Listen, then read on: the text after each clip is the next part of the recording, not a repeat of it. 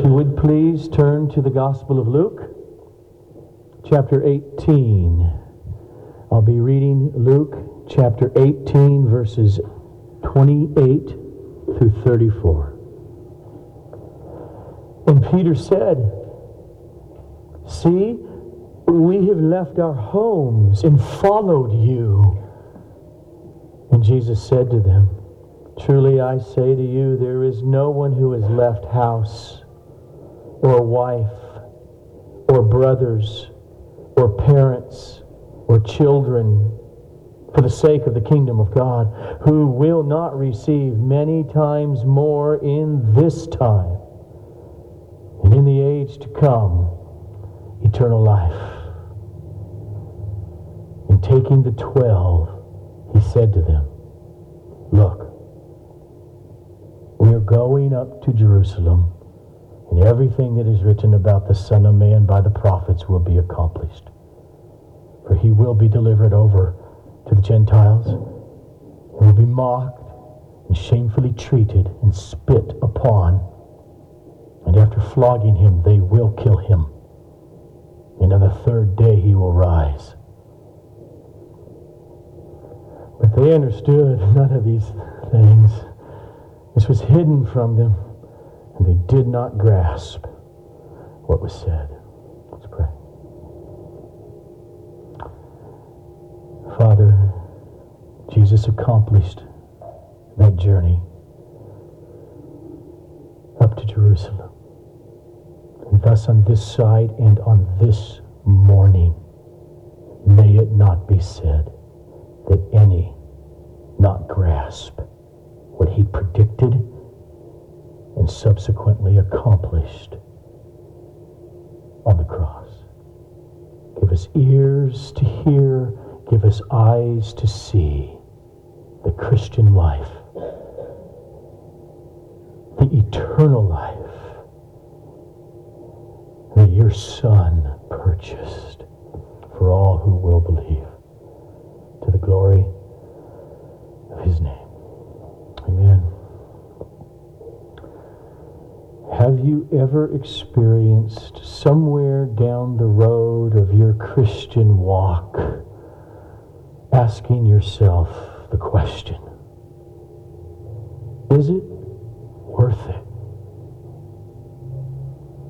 Have you ever compared your Christian life of sacrifice with many that you know in the world who live for the world? You look around, you see, looks like things are going pretty good for them. They have plenty of money, and investments, and take nice vacations, drive expensive cars that don't break down all the time. They have lots of fun toys. Times you may consider and you think, if I didn't follow Christ so passionately, I could have at least some of those things that I don't yet now have. Over the last 20 years of our marriage, if my wife and I would have taken what we tithe to the local church, and honey, just have banked it, we'd have a large down payment on a home. We could take vacation after expensive European vacation. We've just done that last 20 years. We could have annual Disneyland passes for all 8 of us, year after year after year, with plenty left over to throw into a retirement fund. Is it worth it? Like unbelievers, families, friends, neighbors, at times we see and life gets hard and we look, boy, if I weren't following Jesus, I'd be more freed up on Sunday mornings and play it by ear that weekend, sleep in. Well, that'd be fun. Is it really worth it to follow Christ? Teenagers, is it worth it to not follow our romantic crushes if it's not for the purpose of culminating in marriage with a real believer? Is it worth it not pursuing sinful sexual relationships? Jesus calls all of his followers to turn away from the pathway of sinful lifestyles in order to follow him. He's saying it throughout. Do you remember in chapter 14 where Jesus said, any one of you who does not renounce all that he has cannot be my disciple? Jesus speaks through his beloved apostle John decades later. As John writes to people like us, church people, who embrace Christ's body because we embrace Christ. And he writes and he says, do not love the world or the things in the world.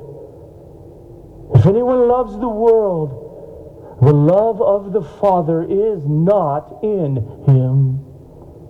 Because all that is in the world, the desires of the flesh, and the desires of the eyes, and the pride of possessions, he's pretty realistic, isn't he? He knows this life. He says it's not from the Father, but it's from the world. And the world is passing away along with its desires, but whoever does the will of God abides forever. So the many texts like those two I just read that we find in the New Testament, they're not written as options for the super committed Christian. They are the normal Christian life. And that life of faith in Christ brings trials. And part of those trials at times is you do face alone that question. Am I making a mistake to give up all this in order to follow Christ? Are you looking down there, Luke 18? Verse 28 there. The Apostle Peter, he's looking for some kind of reassurance about his own decisions and commitment to Christ.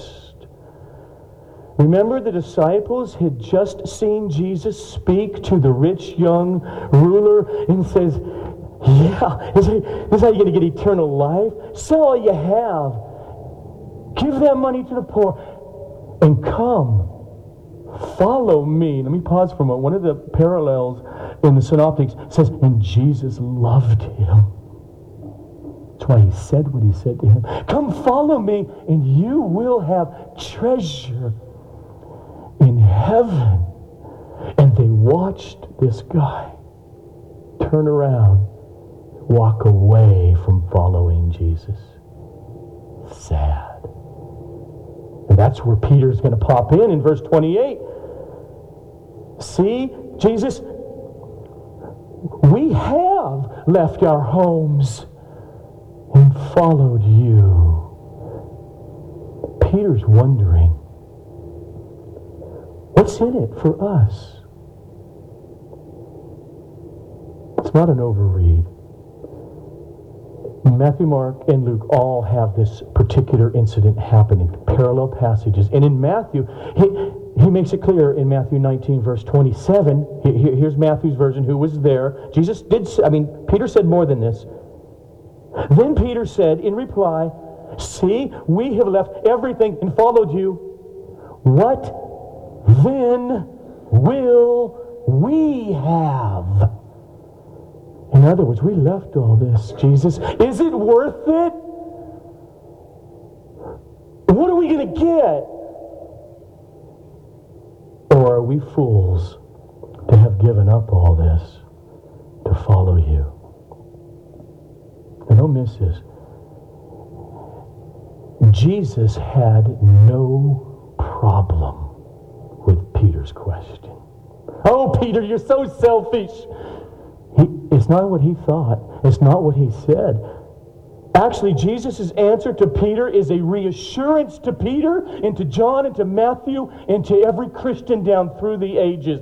He says, in essence, trust me, Peter. Yeah, I know you have. I know you left your home. And you have made the wisest choice possible for securing your own real, long-lasting happiness. That's what's in it for you. And Jesus' answer in this text gives us believers ammunition against the constant deception of Satan and his demons, who says constantly, hey, look at so-and-so, look at this, look at that. If you just stop following Jesus, you could have this. Sounds really familiar, doesn't it? That's what Satan said to Jesus in his humanity in the wilderness, essentially. All the world here, all the kingdoms I give to you, just turn from the Father and worship me. And we know how he fought it. We know how the eternal God who became a human being and in his true humanity fought it with a book. He looked, he memorized, he held on to the promises of God. We're going to come back in a few minutes and look at the promise that Jesus makes in this text that is the promise to motivate the Christian life. We'll come back to that in a minute. But first, something so crucial underneath that. We must be convinced of the foundation upon which this promise rests. And just notice, it's the next thing Luke brings into the narrative. You see it there? Start with verse 31. And taking the 12, he said to them, you see, guys, look, we're going up to Jerusalem, and everything that is written about the Son of Man by the prophets will be accomplished. For he will be delivered over to the Gentiles, and he will be mocked and shamefully treated and spit upon. And after flogging, they will kill him. And on the third day, he will rise. Son of Man, it's going to happen. This term, Son of Man, is Jesus' term referring to himself that he gets from Daniel chapter 7. There's a prophecy about himself here. It's the prophecy where Yahweh, the God of Israel, will bestow upon a human being, a man, glory and sovereignty and eternal, everlasting dominion. And this is the term that Jesus picked up in his ministry to refer to himself in the third person, part of his way of hiding from the disciples until he does what he's going to do of what's really happened. They're scratching their heads all the way through. But here's the point. Jesus is somewhere around 35 to 36 years old. He knows exactly who he is. And he knows exactly why he came. He's saying, I am the Ancient of Days. I am the Son of David. I am the Eternal One. I am the Sovereign King who will inherit an everlasting, unending throne. He knows self-consciously who he is. Let me just pause for a moment. Here's a big word, Christology. Every Christian has one, whether they know that term or not. And hopefully your Christology is biblical. It just means answering biblically the question, who is Jesus? He is the eternal God, fully, who's become a human being. Now let me just say something about that. Besides being the second person of the Trinity, no one, no theologian in history has had a higher Christology than Jesus himself. He knows exactly who he is. I am the Son of Man of Daniel chapter 7, the divine human king who will reign, and I know exactly why I've come. Why, Jesus? Here's the flow of our text. In order to secure and to make absolute all the promises of God. Like the one I, Jesus, just made in verse 30. And in the age to come, eternal life. The flow here is this. The way that you know that that promise is absolutely true is that I'm going to Jerusalem to solidify it by being spit on. By being taunted orally. By being whipped. By being tortured slowly to death. And then on the third day I will rise from the dead. That's the foundation of the promise, guys, I just gave you. This is the 6th time in Luke's narrative that Jesus predicts his death in Jerusalem. Just a taste. Back in chapter 9 we saw him say, the Son of Man must suffer many things and be rejected by the elders and the chief priests and the scribes, and he must be killed. And on the third day he will be raised. Another time he looks at his disciples and he says, quote, let these words sink into your ears. The Son of Man is about to be delivered into the hands of men. This is the core of Christianity. To be the substitute for you who would believe in him. To step in and to take upon himself the punishment for your sins by being put to death, and thus satisfying the justice of God, paid in full. And then on the third day, rising to new, physical, yet immortal, spiritual / different form of human existence that is very physical and very human and is guaranteed to all who believe in him. And by that work that he will be doing in Jerusalem at this point in the narrative, probably within weeks,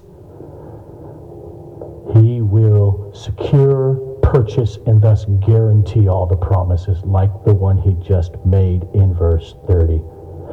And you will receive many times more in this time. And in the age to come, eternal life. How can you promise that, Jesus? Because I'm going to Jerusalem to be spit upon and mocked and killed, and I'll rise from the dead, conquering death forever. That's why I can promise it. This is below the text. Now in verse 34, Luke does let us know. It didn't quite sink in yet.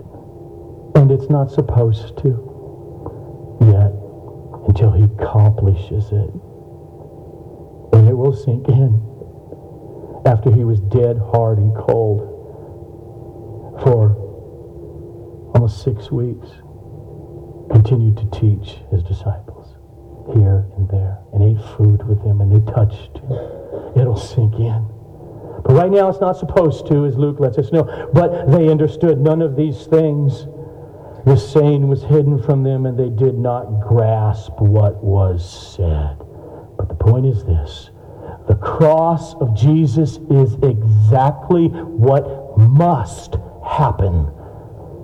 Or else, to follow Christ would not be worth it. But since he did die as the substitutionary sacrifice and he rose from the dead, the whole point is this. Peter, it's worth it. It's worth whatever it cost to follow Christ. Because see, Jesus, as he's going to Jerusalem, and he's gone, he's done it, he's accomplished it. He purchased Christian living, following Christ. No, you don't do it in that. He purchased it for all who will be doing that. He bought it and he secured it for them. He purchased, in other words, verses 28 to 30.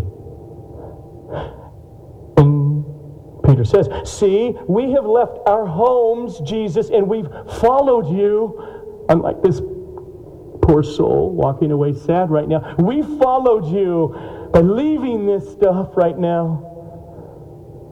And he said to him, truly I do say to you, there's no one who has left house or wife or brothers or parents or children for the sake of the kingdom of God, who will not receive many times more in this life, in this time, and in the age to come, eternal life. Remember, let's just go. Remember the context. They're there. What must I do to inherit eternal life? This rich, very wealthy young ruler comes up and asks, as a Jewish ruler. And Jesus answers him what he must do. And he walked away sad, the text says. Why? Because for him to follow Christ cost too much.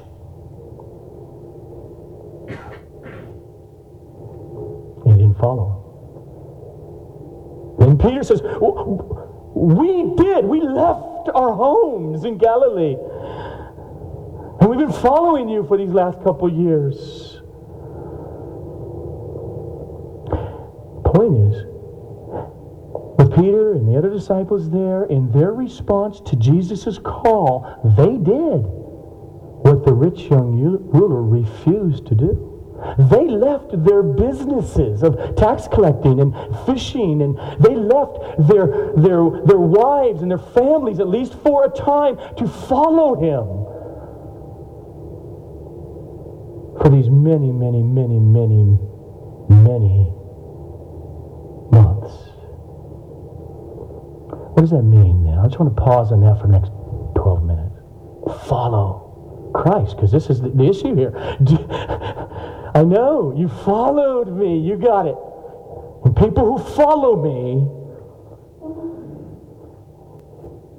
it's the smartest decision they could possibly make for their own welfare. So what is that follow in this text? Well, one thing from this text I think it clearly means is that there are drastic changes in how one lives. In the text here, it means letting go of whatever sinful lifestyle prevents you from following Christ. It stands in the way. That's why Jesus says, I want you to follow me. Let's remove what stands in the way.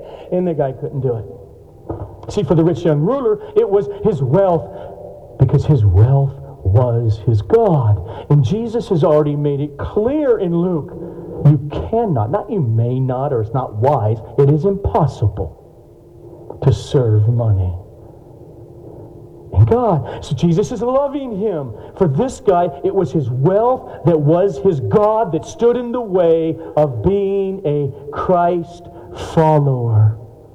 He had to let it go in order to be trusting Christ for eternal life. See, in one sense it's simple. Here's Jesus.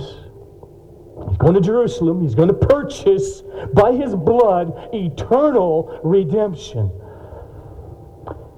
Here he is, and he offers salvation freely.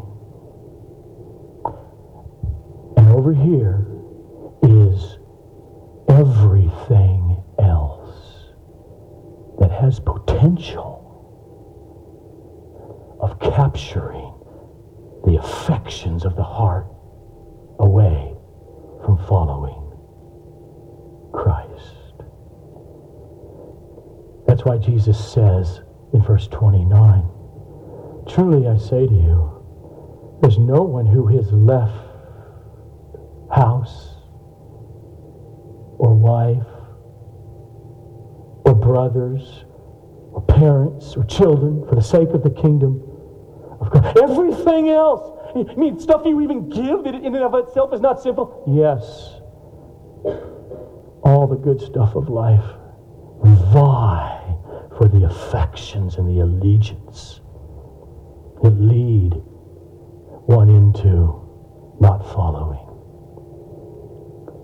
Christ. For the ruler, it was his money, his property, his wealth. For Peter, he could have said, remember at the beach, we saw this way back sometime in Luke, follow me, Peter. He could have said, I like you, but come on, Jesus, I'm sorry. Look, I can't leave my business and my wife with the kids for this long and follow you all over the countryside. But thank you for considering me, and thanks for the offer. He could have said that. But he didn't. And that same option faces every person who hears the gospel of Jesus down through the centuries.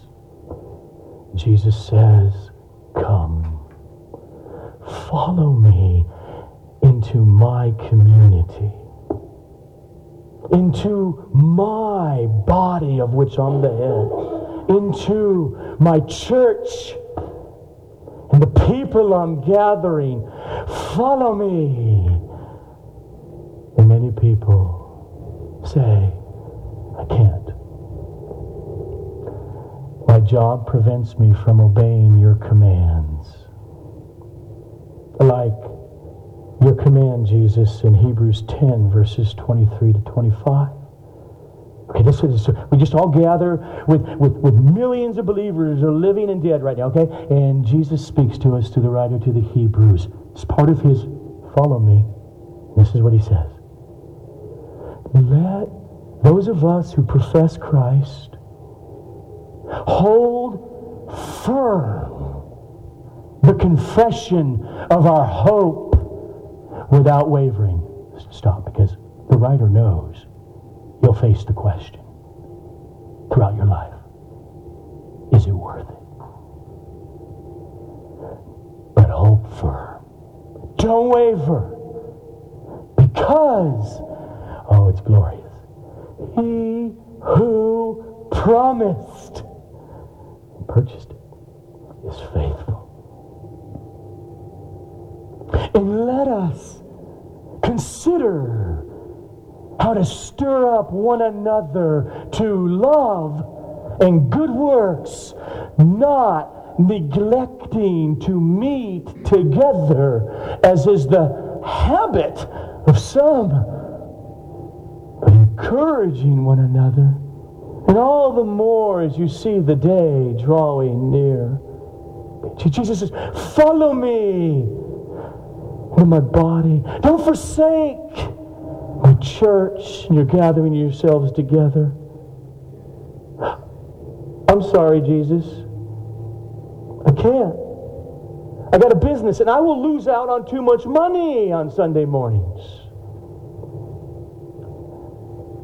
It could be a wife, it could be a husband, it could be sports, it could be plain old fear of losing out on anything that the world offers. Do you remember Jesus' banquet invitation back in chapter 14?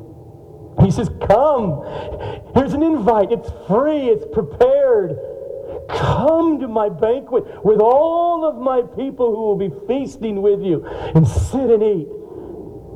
It's clear in the parable, this is an eternal banquet, eternal life I'm offering to you to. And we read in chapter 14, verse 18, but they all alike began to make excuses. The first said to him, I've bought a field, and I must go and see it. Please have me excused. I'm going to add this part. From following you. And another said, I have bought 5 yoke of oxen, and I go to examine them now. Got work to do. Doesn't quite fit into my plans right now, Jesus. So please have me excused. And another said, I have married a wife, and therefore I cannot come. I don't think Jesus is messing around. Many people throughout the centuries and right today, for instance, those persons right now, those teenage girls, teenage young men, or husband and wife and the third, whatever they are, throughout the Muslim world and living behind Islamic bloc countries, some are coming to Christ. And they're saying, but Mom, Dad, husband, I'm going to follow Christ. I'm going to be baptized and I'm going to become a part of His community. Look, I love you. I'm here for you. I don't want to forsake you. I would love it if you came with me and followed me, but I'm going to do it. And I love the living daylights out of you. But I won't live in disobedience to my Savior for you. Jesus warns against fooling ourselves about what salvation is here. Follow me. Obey me. Make me your treasure above all worldly treasures of money and children and wives and husbands and parents and jobs and careers and toys. But I can't sell all that I have, Jesus, and give it to the poor and come follow you and have treasure in heaven. I can't do that. It's too costly. And he walks away.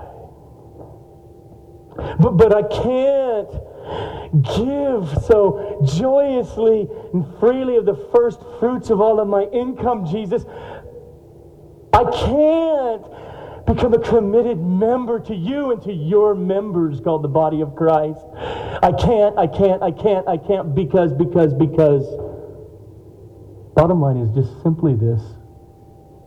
It costs too much. I'm not willing to lose what I would lose by doing that. Or in other words, the way I started the sermon. It's not worth it. Now others, besides the toys and the stuff and the world gets in the way, I weigh it, nope, that's too costly. Others just cling to sinful lifestyles in an unrepentant manner, like laid out in Galatians 5, Paul writes like this: sexual immorality. Follow me, give it up. I can't. Or impurity, or sensuality, or idolatry, or sorcery, or enmity, or strife, or jealousy, or fits of anger, or rivalries, or dissensions, or divisions, or envy, or drunkenness, or orgies, or things like these.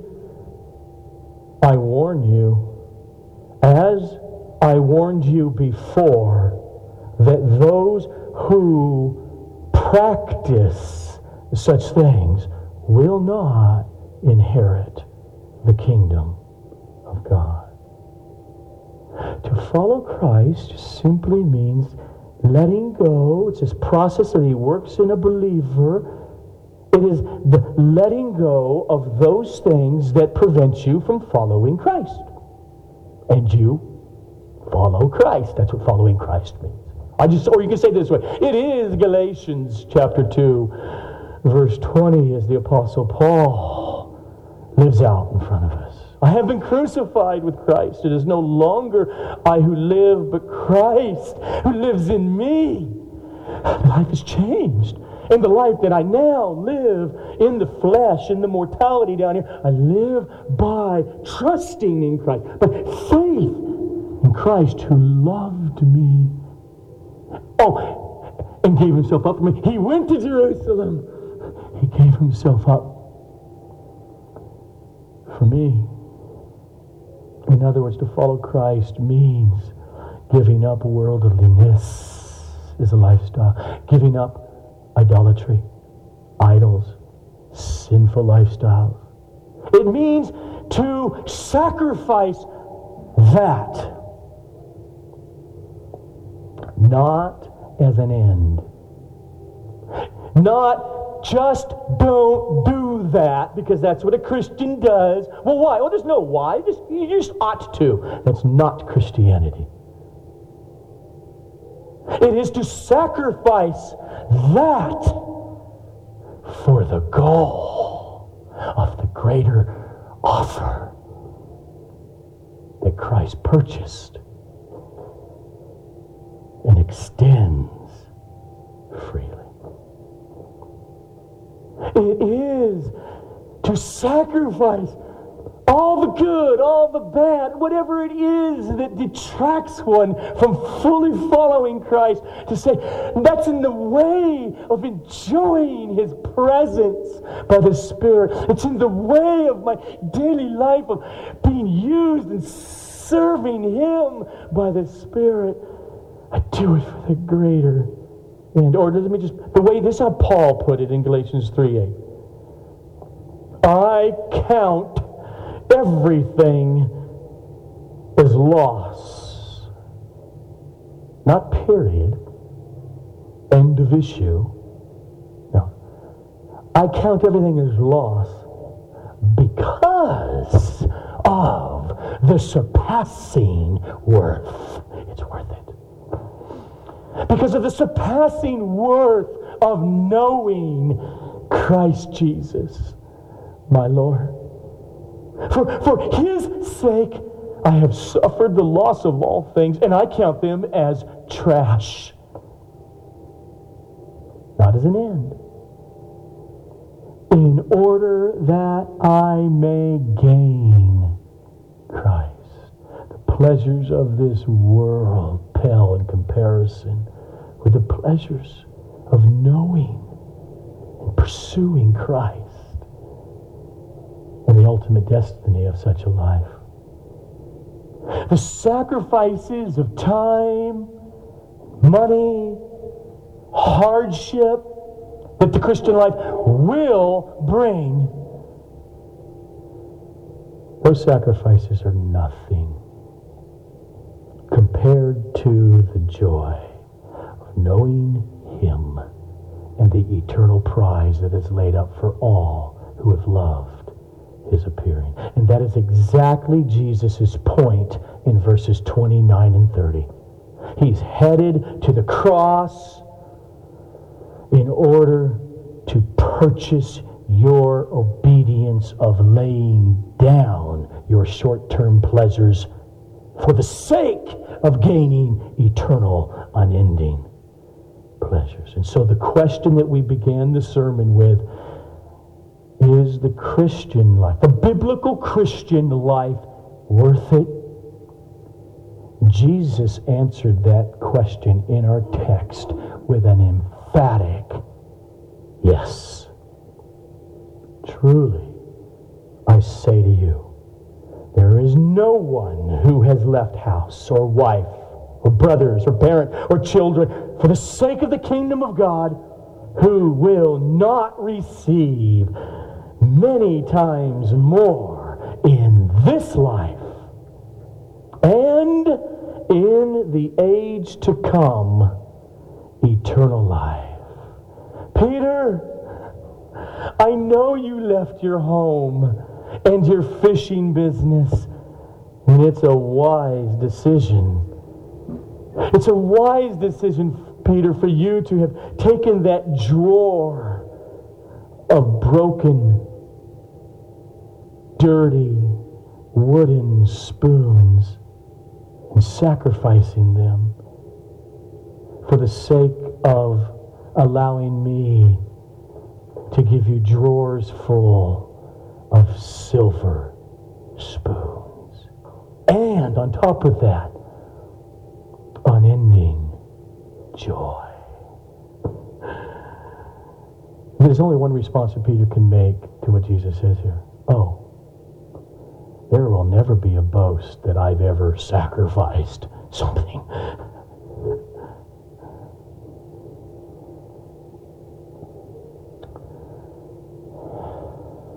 Notice, there's two things Jesus says here.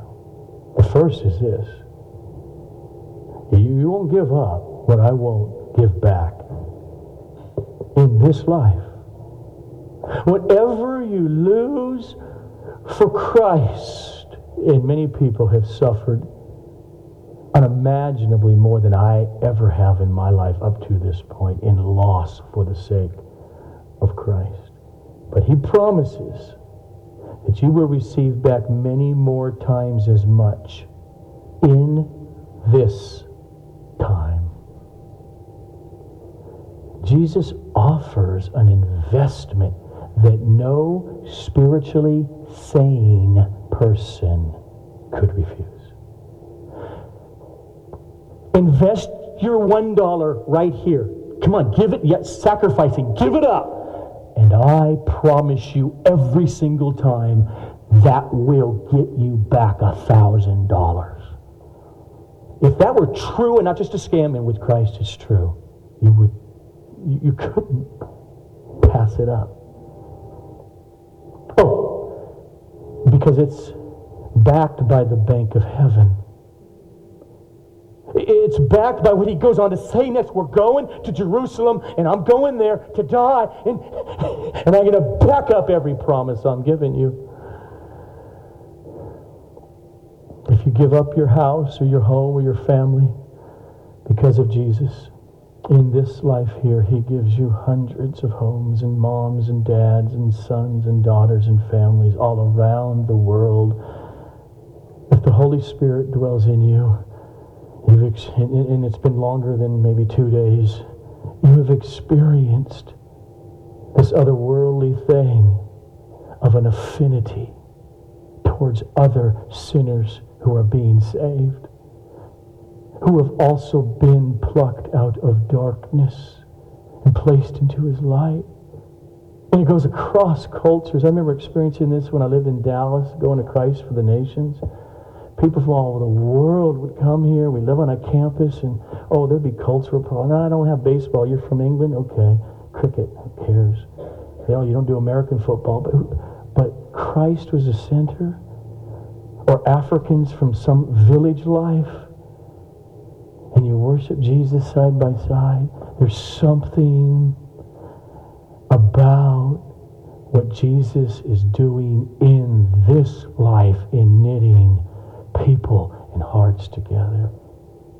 I mean, the people that we didn't know. We have a Christian friend over the years, one from England, one from Austria. We don't know. Yeah, you have them come through. They can stay at our house for days. That's fine. And if they really love Jesus, it's amazing what you have in common. But more particularly, he gives the local church.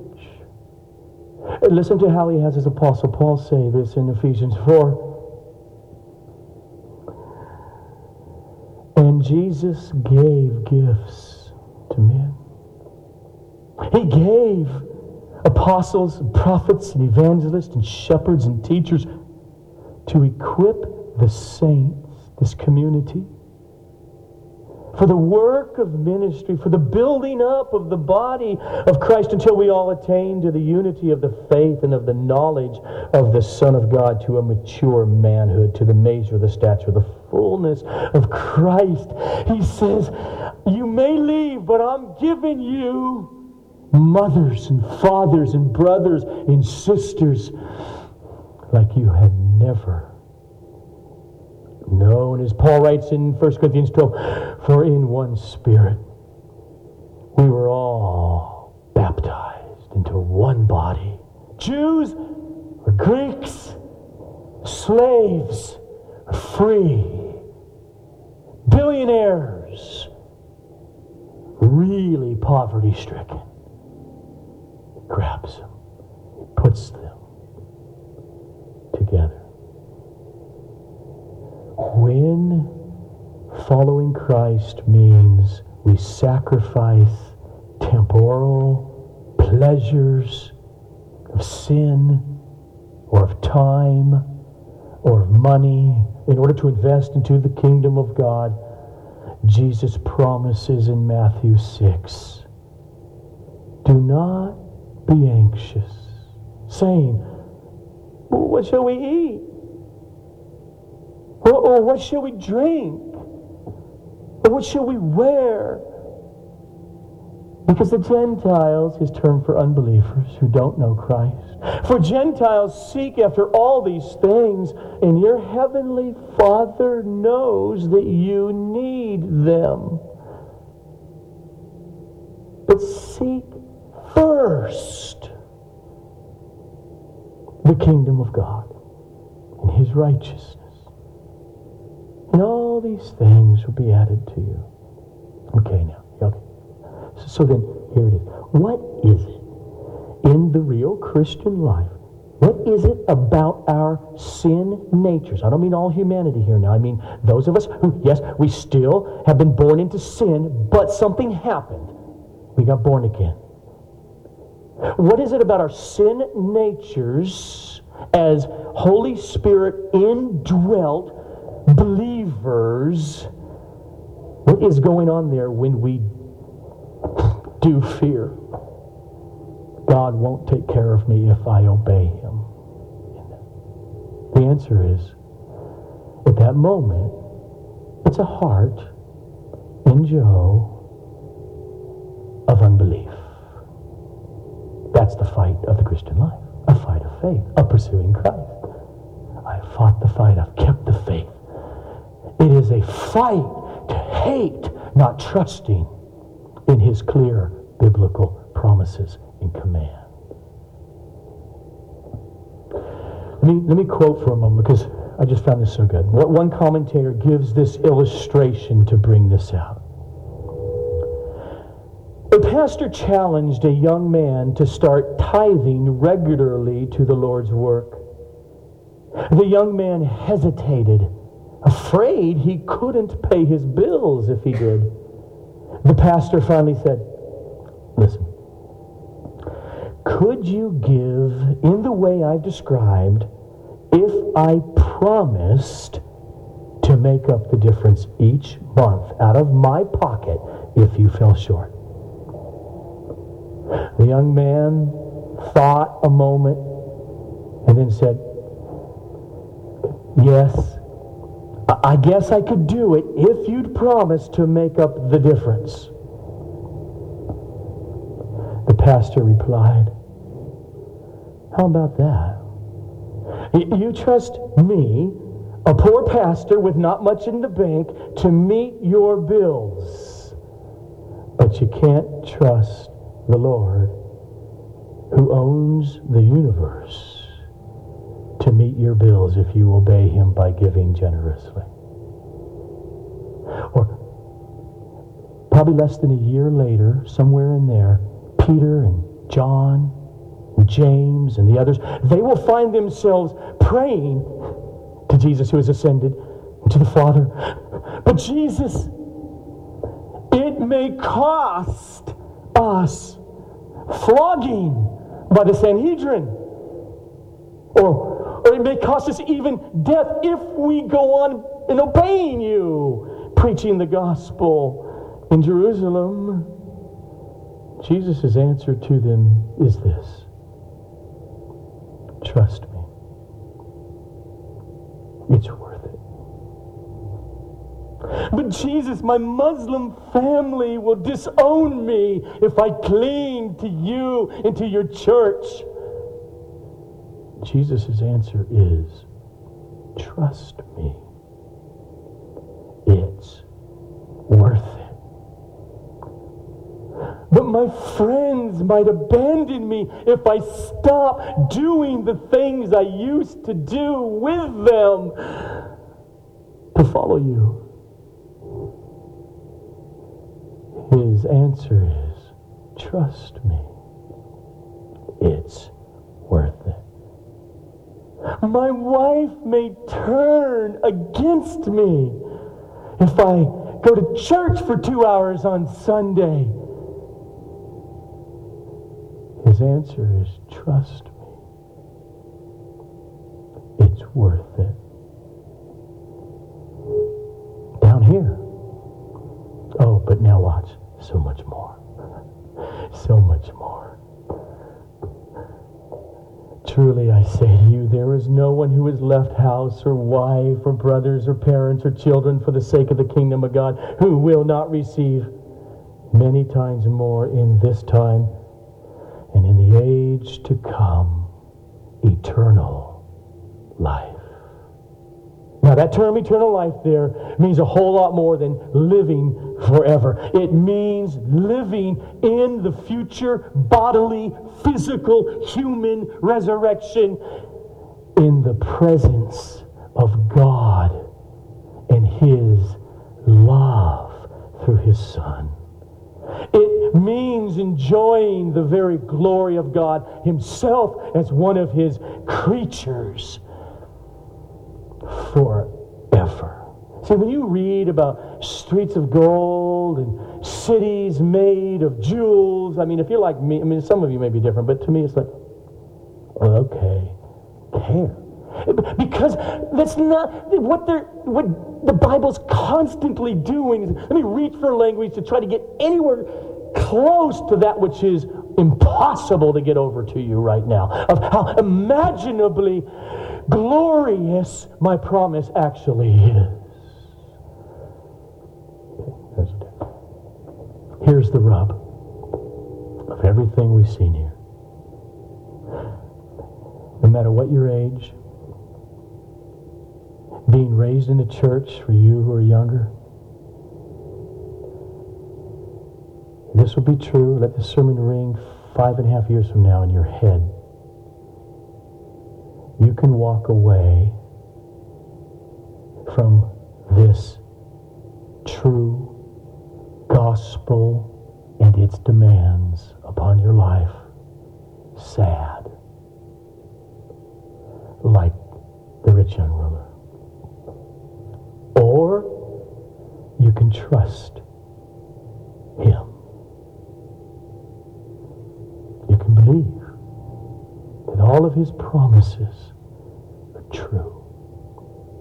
And that a few weeks later, He reached His destiny in Jerusalem and He purchased you for eternity.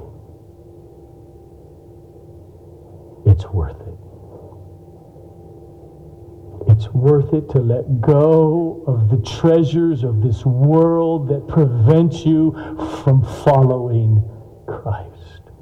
It's worth it to put all of your eggs in the Jesus basket of promises in Scripture. His promise to the rich young ruler is His promise to everyone who is being redeemed by His cross. You will have treasure in heaven if you forsake your sinful lifestyles and follow me. Dear believer, you can trust the truthfulness of all of Jesus' promises, like we just saw in this text, because He did rise from the dead on the third day. And He's coming back. Before I pray and we're singing, we will be passing out the cup and the bread. And if you are a baptized believer, you are free to hold those. We'll pray over them and partake of them together. Father, oh now would you continue to work by your Spirit upon our desperate, feeble hearts. Oh, you are so good too.